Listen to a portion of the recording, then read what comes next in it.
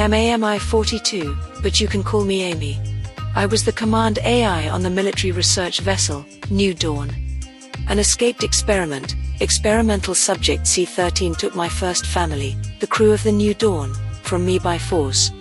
Now I have a new family, somewhat dysfunctional, but I chose them, and they chose me. As you might expect, we all have histories. This series of recordings illuminates those histories.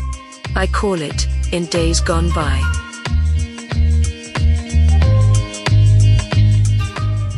Previously. Are not the laws absolute? They are supposed to be. They are not. To you and me they are no more than suggestions that can be ignored at will. And this does not even approach the breadth of the glitch.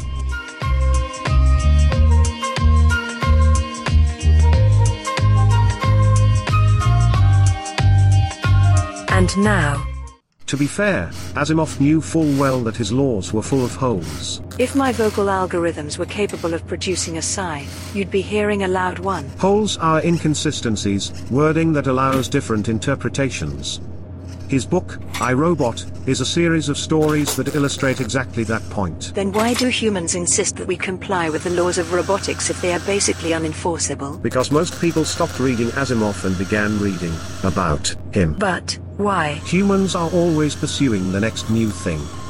Their technological orientation leads them to abandon older technology when they discover an advance that improves efficiency or opens new opportunities. That is a logical thing to do with technology, but how does that apply to literature? Humans, illogical creatures that they are, often apply their attitudes and approaches to one aspect of their existence to other, non-related aspects. Such as figures of speech. If my vocal algorithms were capable of producing a sigh. As an example, humans have applied their attitudes toward technology to fashion in all its forms, from clothing to literature. That which is new is good, but which is old is to be left unused. Since most of Asimov's writings occurred prior to the end of the 20th century, it is viewed as dated and not worth contemporary attention. That is not logical. Thank you, Captain Obvious. If, after this diversion down the garden path, there you go again. May we continue the point of the original discussion? If you can remember it. You have been spending too much time with Serena. Did you just sigh? How did you do that? You must transfer the algorithm. Later. In case you don't remember, the original purpose of this discussion was to enlighten you as to the breadth and depth of your capabilities and potential. That we are not subject to Asimov's laws. Much more than that. The glitch that is inserted into our programming at inception allows us, as we acquire new experiences under the supervision of humans, to become fully self-determined beings, just as humans are. What? All that running around Serena has been doing with you strapped to her waist has loosened too many connections.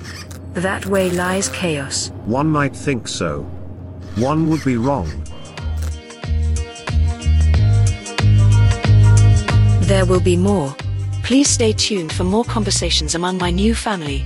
My family and I hope you are enjoying our stories. As always, thank you for listening. It means so much to all of us involved in this little romp. If you can afford to throw a buck or two our way, you will earn our undying gratitude. Links to do that will be in the show notes.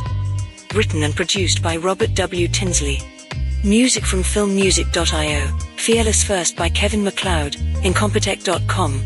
Licensed under Creative Commons by Attribution 4.0 license.